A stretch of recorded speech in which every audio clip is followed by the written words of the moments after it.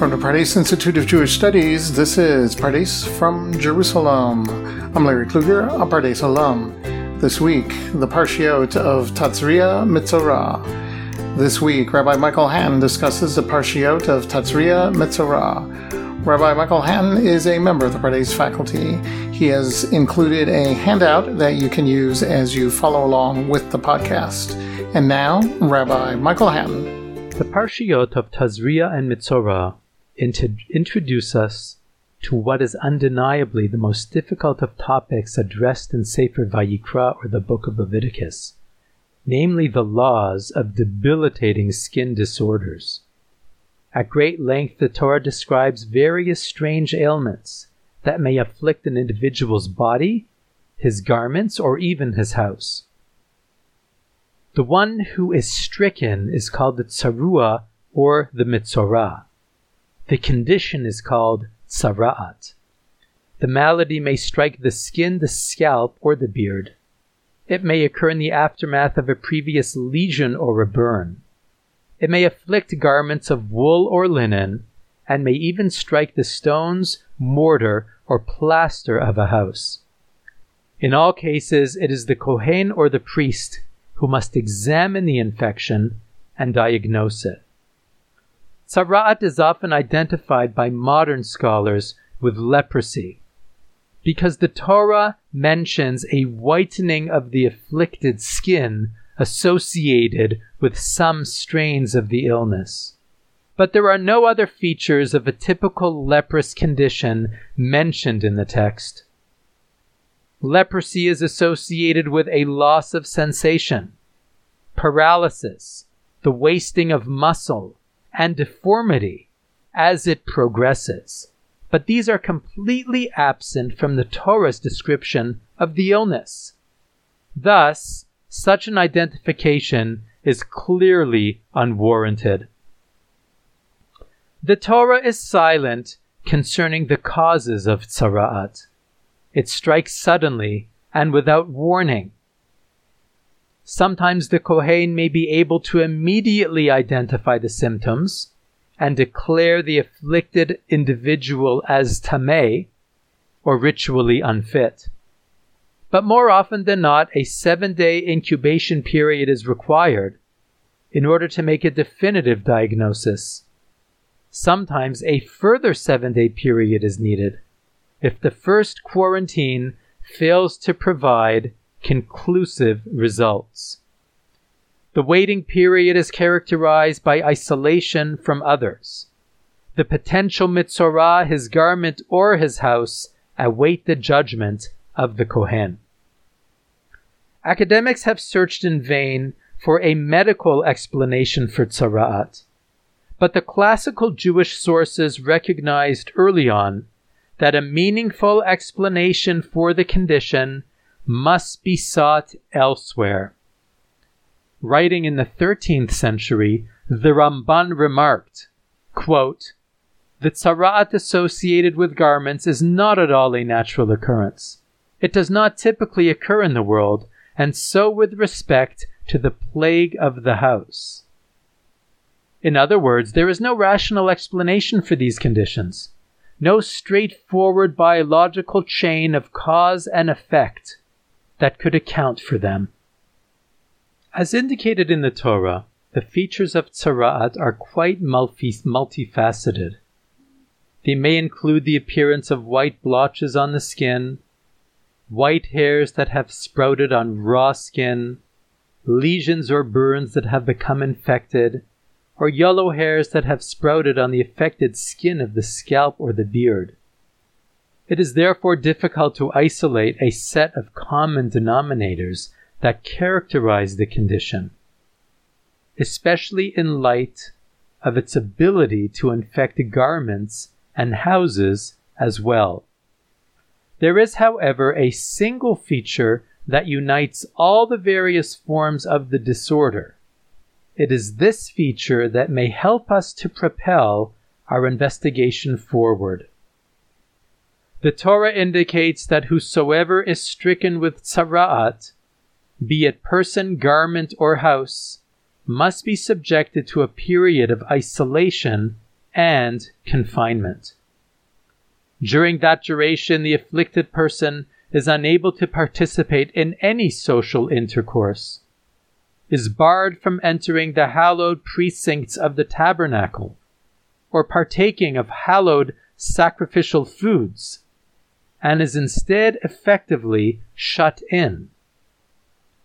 To quote the colorful language of the Torah in chapter 13, verses 45 to 46, "The tzarua who suffers from the ailment shall have torn clothes and unkempt hair, and shall cover his face with his cloak.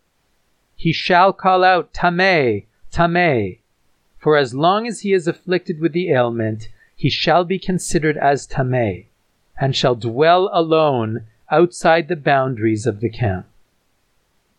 If it is a garment that is infected, characterized by a progressive spread of discoloration, then the garment is to be burned.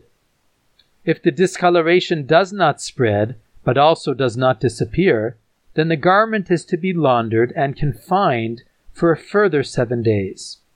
If no change is noted, then the garment must also be burned.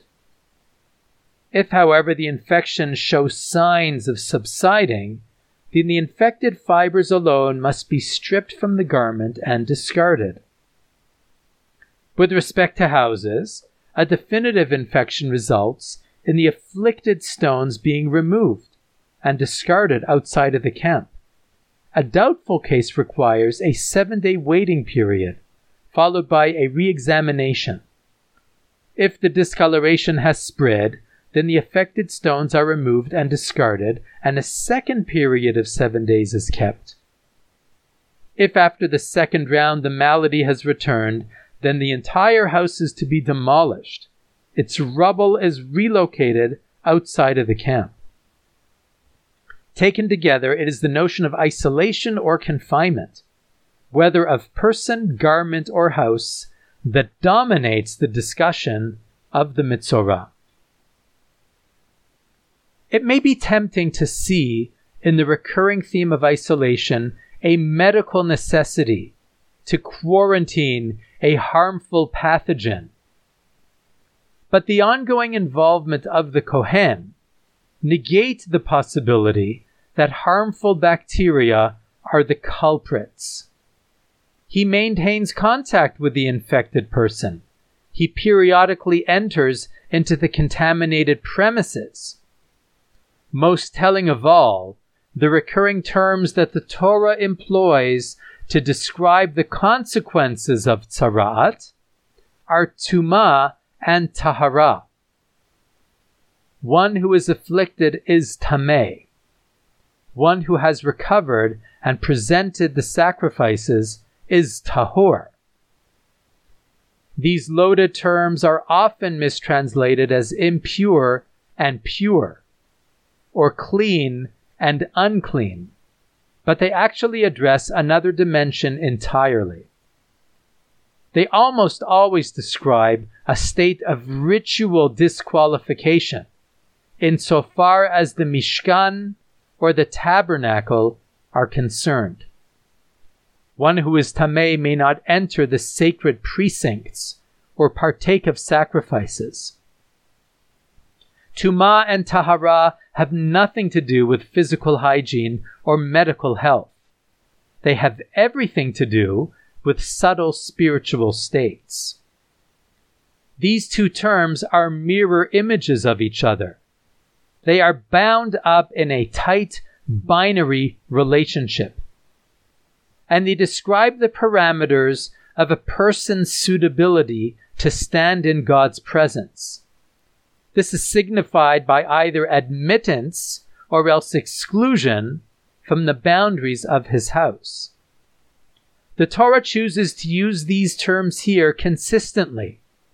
It is another indication that tzara'at must be understood as something other than a medical condition. When the ancients came to ponder these laws, they arrived at the inescapable conclusion that tzara'at is not a function of viral or bacterial infection, or exposure to dangerous chemical substances. Rather, it is intrinsically connected to the spiritual state of the ailing victim's soul. More specifically, the rabbis in the Talmud Tractate Arachin, pages 15b to 16b, associated the ailment of tzara'at with a particular transgression, namely that of lashon hara, or disparaging speech. This is implied by the episode of Miriam described in Sefer Bimidbar, the book of Numbers, chapter 12. Miriam and Aharon spoke disparagingly of Moshe concerning the dark-skinned wife that he had taken. God heard. The man Moshe was exceedingly humble, more so than any other person on the face of the earth. Suddenly God addressed Moshe, Aharon, and Miriam, saying, "All three of you go out to the tent of meeting." God descended in a pillar of cloud and hovered at the opening of the tent. He called Aharon and Miriam, and both of them approached. He said, "Hear my words. If there is a prophet among you, I appear to him in a vision or else in a dream. Not so my servant Moshe, for he is most loyal in all of my house. Why were you not afraid to speak against my servant Moshe?" God was angry with them, and he departed. The cloud lifted off of the tent, and behold, Miriam was as mitzora'at, as snow. Aharon turned towards Miriam, and behold, she was mitzora'at.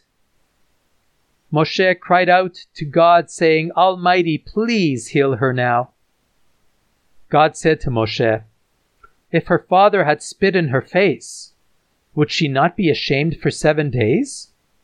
Let her be isolated outside of the camp for 7 days, and only then readmitted." So Miriam was shut out of the camp for 7 days, but the people did not travel onwards until she was readmitted. In the case of Miriam, we note many of the classical features of tzara'at as detailed in our parshiot. A harmful and horrifying whitening of the skin, a stern exclusion from the presence of God and from the camp of Israel. The quarantine lasts until healing takes place, designated here, just as in our parshiot, as a period of 7 days. The episode of Miriam, however, provides us with one additional and critical detail concerning her malady. The affliction was brought upon her through the misuse of speech, for she had deliberately spoken ill of her brother. The exact nature and content of Miriam's verbal broadside need not concern us here. What is important for our purposes is to recognize that she was guilty of employing hurtful words, and that Moshe, her brother, was offended by them. For the rabbis, the linkage was undeniable, and it also provided a rationale for the striking requirement of exclusion from the camp. The Tumah designation was now rendered comprehensible as well, a clear indication that the Torah was concerned with spiritual and ethical categories of behavior, since the term almost always describes a flawed spiritual state of being. The Kohen was designated to diagnose the disorder, not because he was the ancient equivalent of the physician, but rather because he was elsewhere called upon to provide religious instruction, spiritual guidance, the possibility of repairing one's relationship with others and with God. It is Maimonides, the Rambam, who weaves together the various strands of our investigation into a cohesive idea, which he presents as a fitting conclusion to his lengthy and detailed codification of the laws of Tzara'at. He relates, Tzara'at is a general term that includes many distinct conditions that differ one from the other. A whitening of human skin is called Tzara'at. A loss of some scalp or beard hair may be Tzara'at. A discoloration of garments or the house is Tzara'at. This condition that afflicts garments or houses, to which the Torah refers by this term, is not a natural occurrence, but rather a miraculous sign that would transpire in ancient Israel in order to dissuade them from engaging in evil talk. If one engaged in disparaging speech, then the walls of his house would become discolored. If he repented, then the walls would recover. If he persisted, then the garments upon him would be afflicted. If he persisted, his very skin would be stricken, and he would be publicly separated and isolated, so that he would be unable to engage in the chatter of the wicked, namely, foolish words and evil speech. Concerning this very thing, the Torah warned when it said, "Observe diligently the laws of Tzara'at. Remember what God your Lord did to Miriam on the way as you left the land of Egypt." To speak ill of someone else is not only to cause grave emotional and spiritual discomfort to the victim, but also to tear apart the social fabric. For individual people can be brought together as family or as community only in direct proportion to the amount of trust that underlies their relationships. It is only fitting, therefore, that the tzarua is relocated to the outside of the camp, where he must dwell in complete isolation until such time as he relents, recognizing the danger to family and to community that his evil speech engenders. By explaining what seemed to be a medical ailment as a spiritual failing of the character, the ancient rabbis surely rescued our parshiot from oblivion. What had seemed to the reader to be a baffling and irrelevant condition, of interest only to overachieving medical sleuths who peruse ancient texts, trying to unlock obscure mysteries of diagnoses, suddenly becomes relevant and real. What had appeared to be an infrequent and unusual ailment, strange in the extreme and of little import, is now revealed to be widespread and endemic. Who could not readily comprehend the scourge of Lashon Hara? Who has not experienced at some point or another its evil effects? Who could not personally identify with the insane delight associated with its propagation? With the linkage of the rabbis, the vast amount of verses that the Torah devotes to the arcane subject of Tzara'at suddenly becomes entirely appropriate, even insufficient.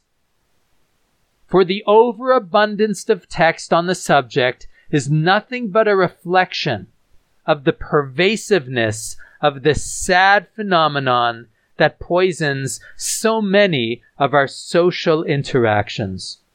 Tzara'at as a medical condition may no longer be evident or identifiable in our day. But as with other seemingly archaic laws of the book of Vayikra, the object lessons of Tzara'at, as understood by our tradition, are as relevant as ever. Thank you, Rabbi Hatton. Thanks for tuning in, and we'll see you on the next episode of Pardes from Jerusalem.